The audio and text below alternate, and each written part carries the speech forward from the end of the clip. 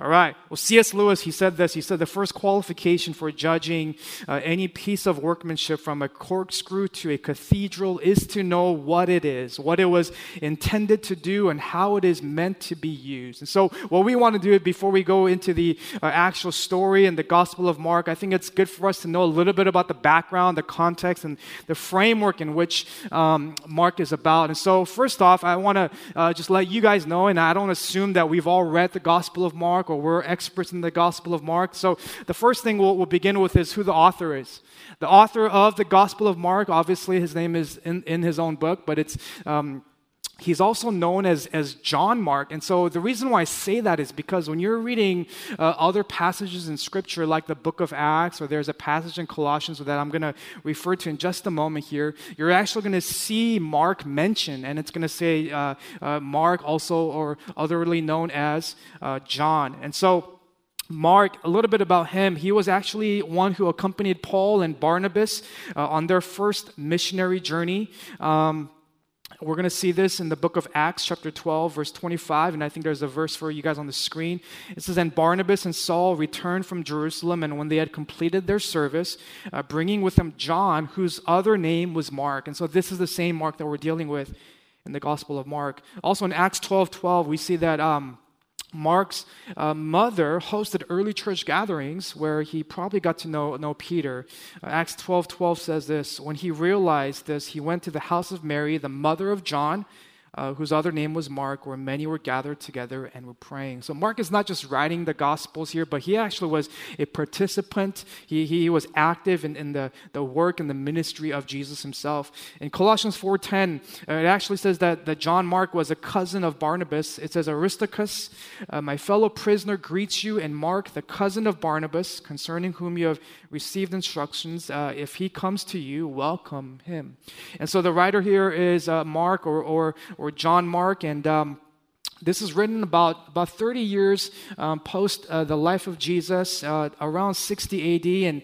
And the purpose of this, unlike Matthew, the Gospel of Matthew, that's kind of written more towards a Jewish audience, unlike Luke, that's written to a specific individual, Theophilus, Mark's Gospel is written from Rome to the Gentile and Jewish believers in Rome, which is kind of a urban and anti-Christian context. And so I think one of the things about the Gospel of Mark is that the context itself is probably not far from the context that we live in here in Chicago. I think you and I, as believers, of followers of Christ, we can say that at times it's not that easy to follow Christ and be a follower, a disciple of Christ in the city of Chicago, where a lot of times you can feel like the minority right here in our context. And so the Gospel of Mark, I think what makes this gospel unique is that from the get-go, chapter 1, unlike the Gospel of Matthew that has this whole genealogy and the birth narrative of Jesus, Gospel of Mark has a more quick and to-the-point style. He doesn't waste words, and he kind of skips out the genealogy and the birth narrative. And so in the story, the Gospel of Mark, there's no Bethlehem, there's no birth story, there's no genealogy. He introduces Jesus as one who moves quickly, and he's on the move. It's not that he's in a rush, but the Gospel of Mark is intended to show us the life and the triumph and the victory and the counts and the action, the activity of Jesus himself. The Gospel of Mark uses the word immediately. That's one of the things that you might notice as we go through the Gospel of Mark. The word immediately comes out many times and quite frequently, 42 times in the Gospel of Mark, more than the other three Gospels combined, okay? And so his gospel, Mark's gospel, is very action-oriented and records more miracles than any other gospel itself. And here's how he begins in verse 1. The beginning of the gospel of Jesus Christ. The beginning of the gospel of Jesus Christ. The beginning of the gospel. And so when we say the word gospel, or when we talk about good news, a lot of times we find this particular term or word as more of a religious term. We don't hear the word gospel much in our workplaces or in politics or things like that, but we find the word in church, and so we say, well, it's just a religious term, but when you begin to understand the context of how the word gospel, of how this word, what we call the good news, of how that was used 2,000 years ago, it takes on a whole different meaning. That word gospel here, the beginning of the gospel, is the Greek word euangelion. Euangelion, and I don't expect you to know that, but what I do want us to know is that euangelion, when it was used 2,000 years ago, and when Mark was writing this, he's not referring to a religious term. He's actually referring to a more of a political term, maybe even more of a military term. And the reason for that is because this word, euangelion, was something that the military, the army, would use to deliver an announcement. The announcement would come in the form of euangelion, right? And so if your army went out to war and in those days there wasn't email or you don't have social media to know instantly what's happening. And so the king would often wait for a messenger, a message to arrive to tell us whether we've been defeated or whether we've been victorious. And if your military went out to war and they were victorious, your army had won the battle, had won the war, they would send a messenger with a euangelion. They would send a messenger with the gospel, a good news. The gospel would come back to the king to say, our army has won the victory. We have won. And what would happen is during kind of this battle or this war, if there was the battle was still going on and the king would not know what's going on and the victory has not been won, the king would actually sometimes send advisors to tell the army of what they ought to do. There was this difference between messengers and advisors. What advisors would do, the advisor would be sent by the king to tell the army what to do because the victory has not been won.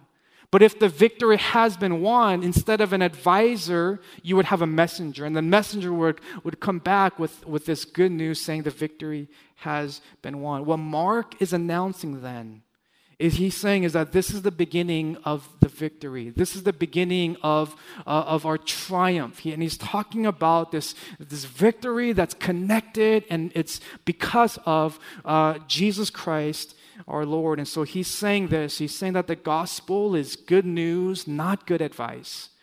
And I think even in verse 1, there's a lot that we can receive from it. There's a lot that we can actually take from verse 1, because what it's telling us that at the core of our faith, and if you're new to church, or if you're maybe just trying to discover or explore, learn more about the Christian faith, I think in verse 1, what you're going to see is that Christianity ultimately is not a religion of how you ought to live your life. It's not a religion. It's not about giving you advice on how to be moral or how to reach God or how to please God.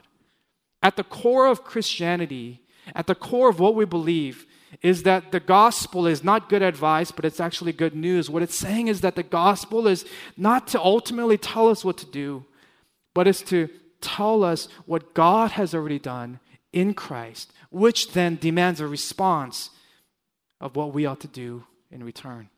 It begins with what God has already done. It begins with this triumph, a victory. And one of the reasons for this, that Mark writes this, is because he's writing to this audience 2,000 years ago in the urban, kind of anti-Christian context, the Christians in Rome that are facing a lot of discouragement, a lot of persecution. They're having to endure every single day and to really battle in their faith, because it wasn't easy to be a Christian and a follower of Jesus in that day. And my guess is that for us, it's not always easy for us as well. And so Mark's gospel is meant to bring hope.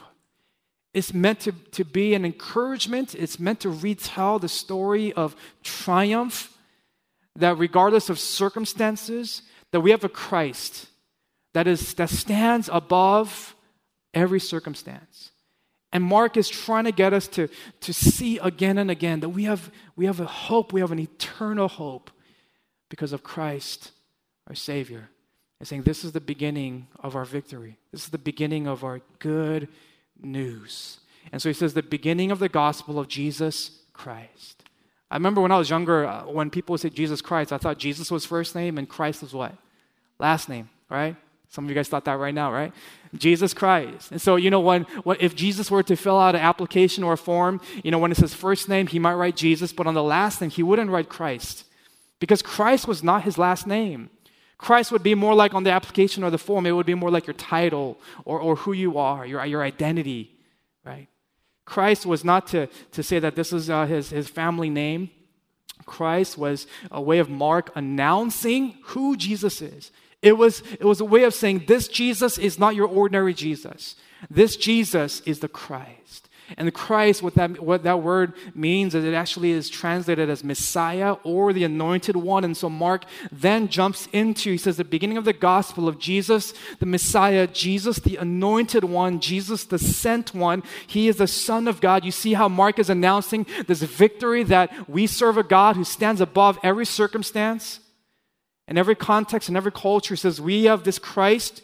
He is the Messiah, Anointed One. He is the Son of God, and then he brings forth this verse from Isaiah, and he's quoting prophecies in Isaiah that actually say, here is the one that's been prophesied about. He is now here. He's now the one that's been with us, and he talks about this quote from Isaiah, who's prophesying that a messenger would come. He's talking about John the Baptist, and then he says, this messenger will prepare the way.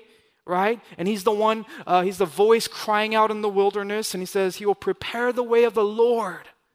And Isaiah, if you're in Isaiah and you're hearing the word or the name Lord, that's Yahweh. That's God, Creator. That's the beginning and the end God.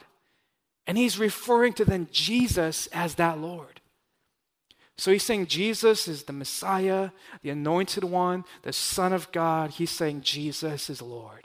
One of the things that we ought to think about when we're reading through the Gospel of Mark, and I think every Gospel, and I think through all Scriptures, is to ask this question. And it's what does it look like when Jesus is Lord? What does it look like when Jesus is Christ? What does it look like when Jesus is the Son of God?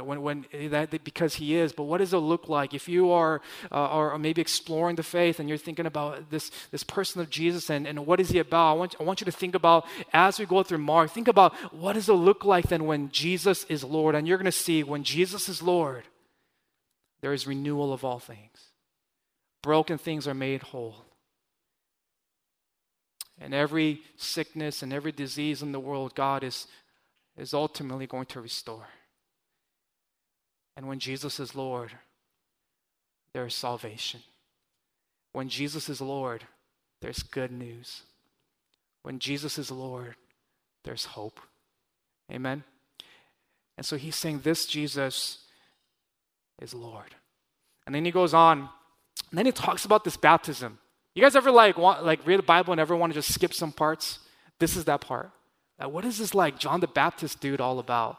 Why is he wearing camel's hair and what's that all about? Why is he trying to be all different? And you got to ask yourself. But I think this is important. John the Baptist had quite a following. He was baptizing people in the Jordan River, and it makes Mark makes a note here that John was clothed with camel's hair and wore a leather belt around his waist and ate locusts and wild honey. Now, if you think about religious people in John's day, in the days of Jesus, you would not think someone like John the Baptist, at least not visually. You would think about Pharisees and Sadducees. You would think about people who wanted to appear so clean on the outside that they wore robes and they always washed their hands and they're always, in a sense, cleansing themselves. Does that make sense?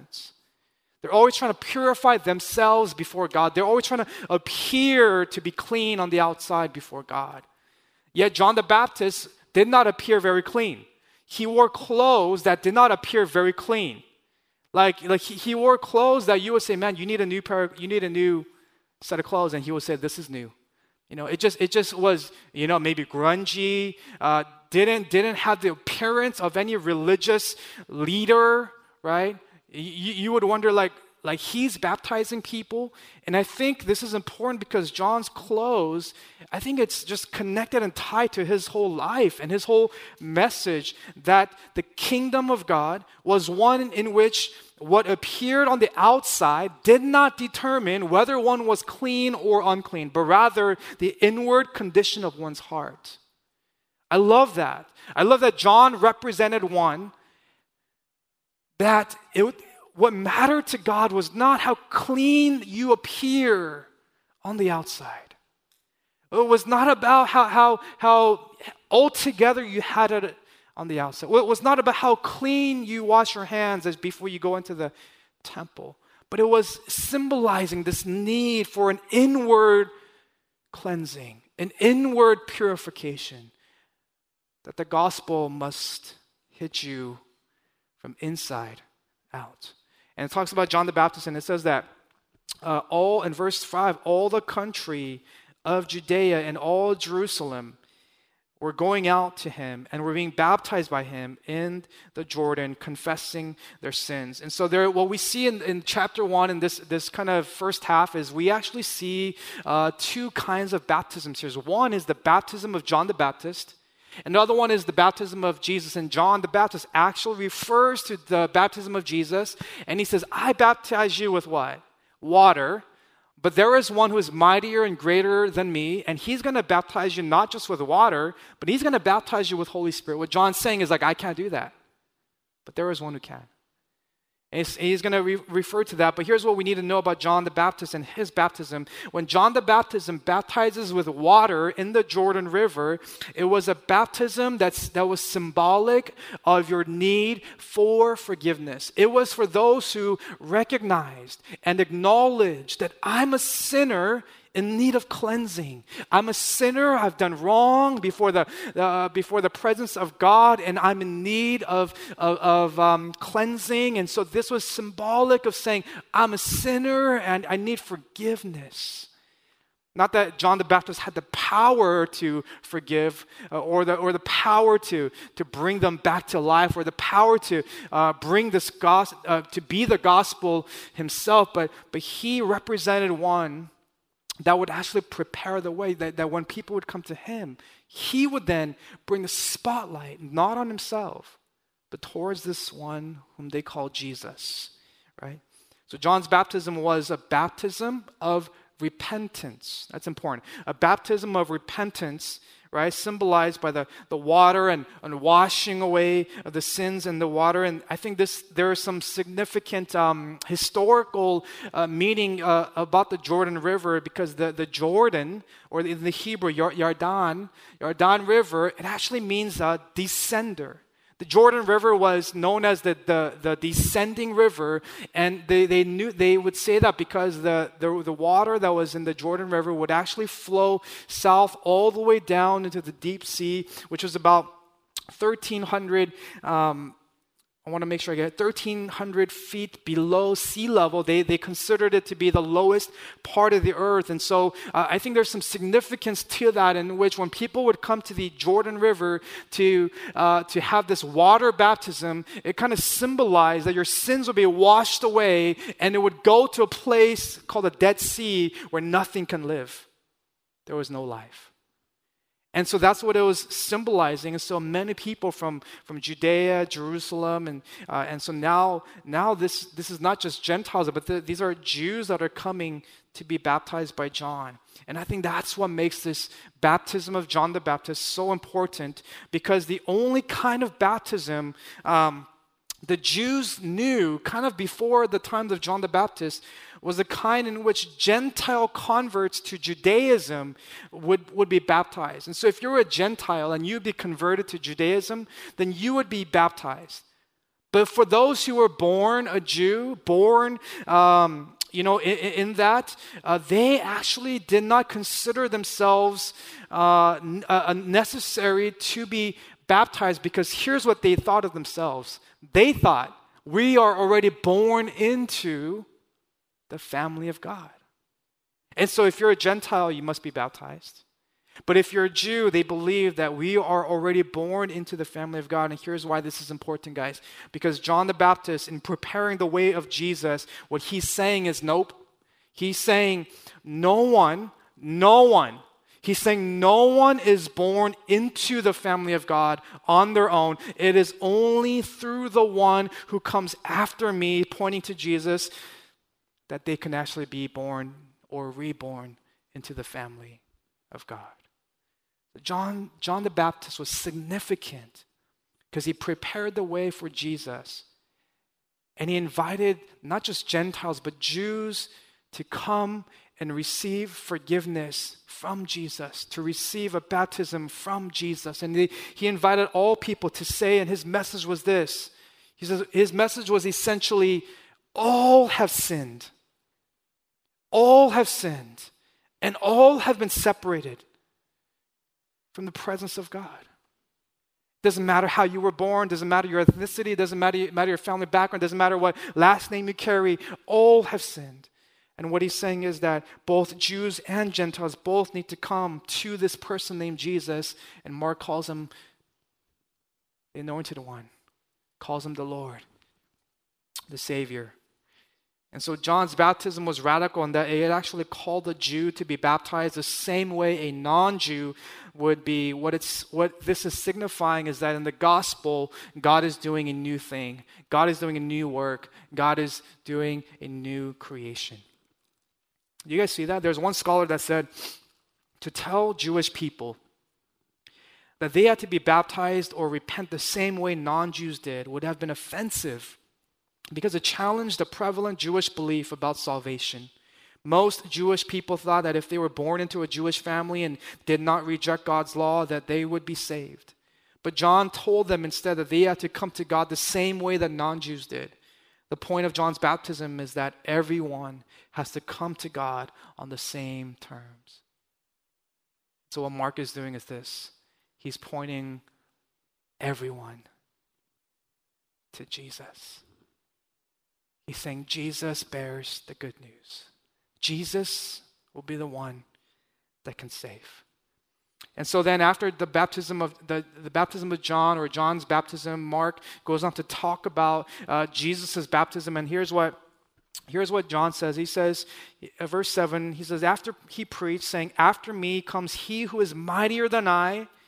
And John wasn't just kind of this no-name guy. John had a great following in Judea and Jerusalem. And so he's recognizing that, man, it's not about me though. He's never been one to try to steal the spotlight. He's putting the spotlight on Jesus. He says, after me comes he who is mightier than I, the strap of whose sandals I am not worthy to stoop down and untie. I have baptized you with water, but he will baptize you with the Holy Spirit. And so if John's baptism was a baptism of repentance, symbolizing forgiveness of sins and the need for forgiveness, the baptism of Jesus was a baptism of the Holy Spirit, which is not just about repentance, but it was about regeneration. Regeneration. It meant that if you were baptized by the Holy Spirit, that if you had been partaken in the baptism of Jesus, then you just didn't only receive forgiveness, but you were reborn. You were regenerated. There is a new creation, a new work in you. You have a new nature in you. That's what he's saying. What Mark is saying, or what John the Baptist is saying here, is that he's saying that one cannot repent himself into regeneration. Do you guys know that, church, that you cannot repent yourself into regeneration? In other words, you cannot repent yourself into a new creation. There's not an amount of repentance you can do that will actually lead you to be a new creation in Christ. That's only the work of Christ in you. And so regeneration means that there is something now added unto you. There is something new in you, creating something new in you. There is a new creation in you. That's what the baptism of Jesus was about.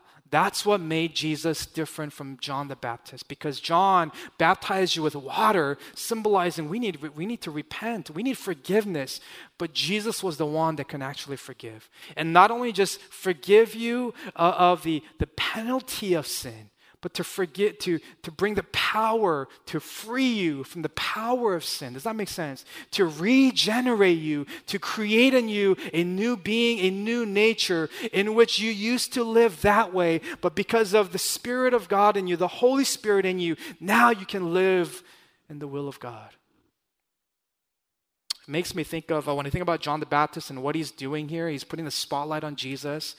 I immediately think of just kind of encounters that we might have had with celebrities or people that are great. You know what I mean? Like you just kind of, you ever been starstruck and you just kind of like, you ever notice that when you meet someone really great, we just go into like an automatic servant mode. Like we don't complain about like for example, if your favorite celebrity, your favorite athlete, whether it's like Michael Jordan or whatever it may be, or who that may be, if they came to you and asked you like, can you give me a cup of water? You would gladly, right? You would joyfully, you would fill that cup with as if your life depended on it. But if some no-name person, someone maybe younger than you, right? Someone maybe not as successful as you, right? Came and said, can you give me a cup of water? Like you would complain, like, who do you think you are, right?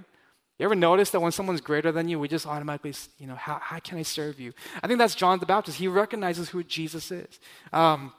Makes me think about a couple, I'm from LA, and I don't know if you guys think that people that live in LA, we see celebrities like every day, but it doesn't happen. But there's a couple times I've actually ran into some celebrities. One is a guy named Roy Hibbert. I don't know if you guys know. He used to play. Here's a picture of me and Roy Hibbert. He's a basketball player. This is one he actually played for the LA Lakers. Can you guys see it? All right. So that's all right. All right. Very awkward picture, I must say.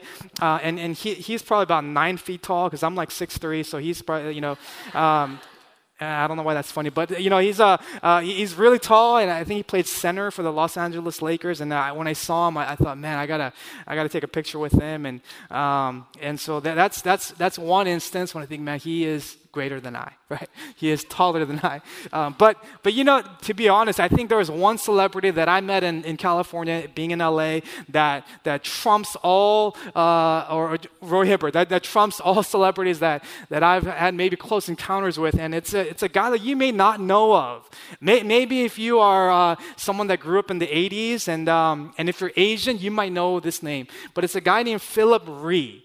Anybody know Philip Rhee? Right? Okay.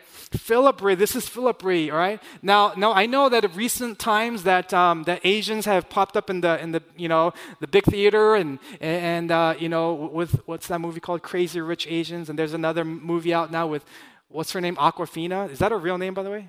There's right. And so it might seem like man, Asians are we're coming up, right? But actually, if they are, I'm telling you, man, Philip Rhee, this guy had a lot to do with it, because he is like a pioneer. He was a childhood hero of mine, because when I was growing up in the 80s, this is a movie series. They had like 4 or 5 different parts to this, but it was a martial arts movie called Best of the Best, right?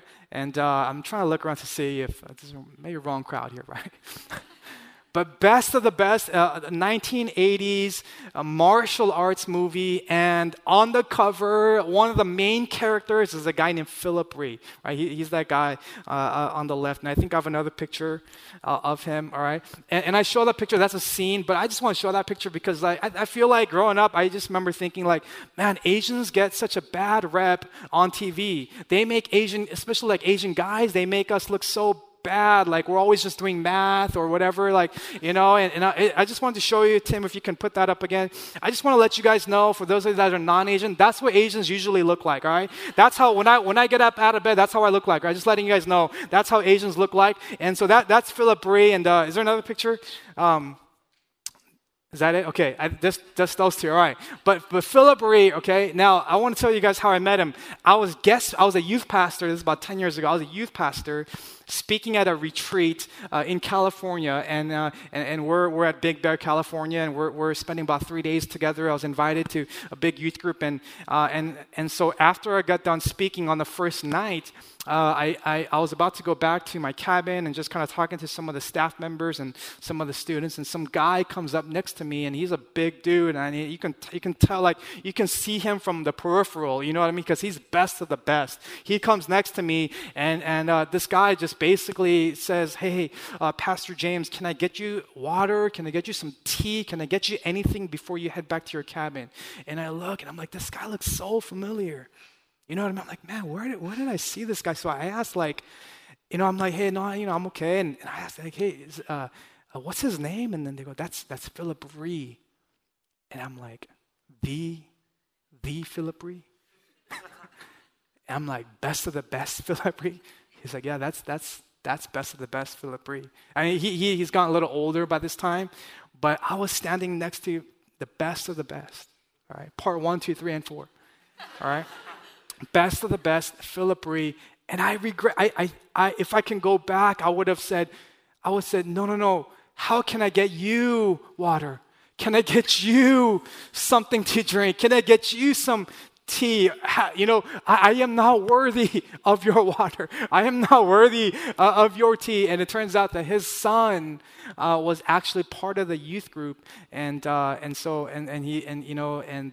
was just there to help out as just a normal person. But I remember being starstruck. I remember one of the first questions that came to my mind immediately when I recognized who he was how can I serve you? And makes me think about John the Baptist. And when Jesus comes on the scene, he immediately recognizes who he is. But it's more than that. He doesn't just recognize who Jesus is. John recognizes what he cannot do, but what Jesus can. What John the Baptist is saying here when he's talking about, after me comes the one who is more powerful than I, more mightier than I. What he's not talking about that he just has the ability to, gather more crowds. He's not talking about that at all. What John the Baptist is saying here is that he realizes that John the Baptist can lead people to a river, but he cannot provide the Holy Spirit. He's saying, I baptize you with water, but there is one who's going to baptize you with the Holy Spirit. Does that make sense? John the Baptist understands, man, who Jesus is. He's saying to his crowd, he's saying, look, it's not about me. It's never been about me. He's saying, the one who is prophesied in Isaiah, he has come. And I baptize you in the Jordan River. And this you will go in the water and come out, and water, listen, water will eventually dry. But when Jesus baptized you with the Holy Spirit, that Holy Spirit will remain with you. And he's saying, I can't do that for you. He's saying, let me point you to Jesus. Because Jesus will baptize you not just with water, but the Holy Spirit. And you know what the Holy Spirit does? It regenerates. Here's what repentance can do. Repentance can make us hate our sin. But you know what? Repentance can never make us love God. Repentance, I think that even if you're not a Christian, you can hate some of the things that you do. You can hate how you act. You can hate how your actions and your behavior causes your family to be hurt. But only the Holy Spirit can actually lead us from repentance to regeneration. Only the Holy Spirit can actually make us hate our sin while cause us to love God. Only the Holy Spirit can do that. Only the Holy Spirit can actually make us love God. There's a quote I want to show you. It should be on the screen. It's by R.C. Sproul. He says in the book called Holiness of God, he says, loving a holy God is beyond our moral power. The only kind of God we can love by our sinful nature is an unholy God, an idol made by our own hands. Unless we are born of the Spirit of God, unless God sheds His holy love in our hearts, Unless he stoops in his grace to change our hearts, we will not love him.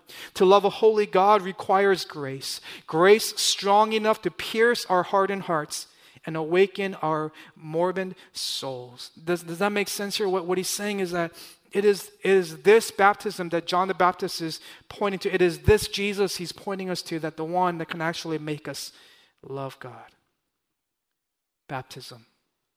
The word baptism was the Greek word, to fully dip, to immerse. It wasn't about a sprinkle. It was, you would be fully dipped or fully immersed. I think about one of my favorite foods. It's called nachos with cheese.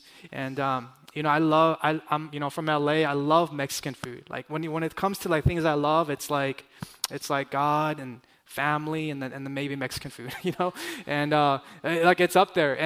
And so one of the things that I miss about LA is, I don't know if they have it here in Chicago, but it's this thing called carne asada nachos. You guys ever had that? But it's basically a nachos covered with cheese, and then they put carne asada and some onions and cilantro. I mean, it's beautiful, right? But I think about it, and I don't know how you guys, like, everyone has different ways in which they eat their nachos. Some like their nachos with cheese on the side, and they, when they dip the nacho in the cheese, they just dip the corner, and so they get most of the nacho and just a little bit of cheese. But one of my pet peeves is that when I get nachos and cheese, one of my pet peeves is when they're stingy with their cheese. Amen by myself, right? Like, I hate that. Like, when they don't give me, when their nacho to cheese ratio is off, it just ruins my day. And I go back and I say, can I get more cheese? Because when I dip my nacho, right? This is the gospel now. When I dip my nacho into the cheese, you know how I dip it? I dip it all the way. I dip it all the way where when you bring it in and take it out, you can't even recognize a nacho because it's been baptized. It's been immersed. It's been dipped. It's not just a touch. I put it all the way. It's fully dipped so that when you take it out, you can't even recognize it. It's not the same that it used to be. Are you hearing me?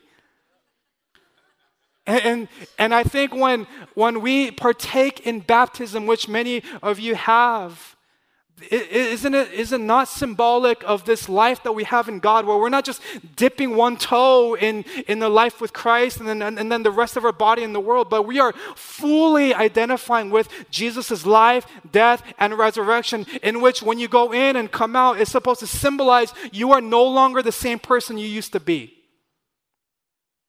So whenever I eat nachos, I think about the gospel. No. But I want you to think about that. I want you to think about the life that God wants to give you. He wants to fully immerse you in a life with Him. Amen? So that when someone sees you, they see Jesus.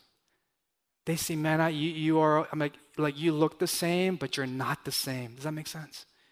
You look the same, but you're not the same. Why? Because your life has not been immersed in the life and the death and the resurrection of the one they call Jesus. And Jesus himself went into the Jordan to identify with you and I. He came from heaven to earth so that he can tell us he's a lot closer to us than we actually think. He's not far from you. He's quite close to you. He goes in the Jordan River himself, not because of his sin, but to take ours.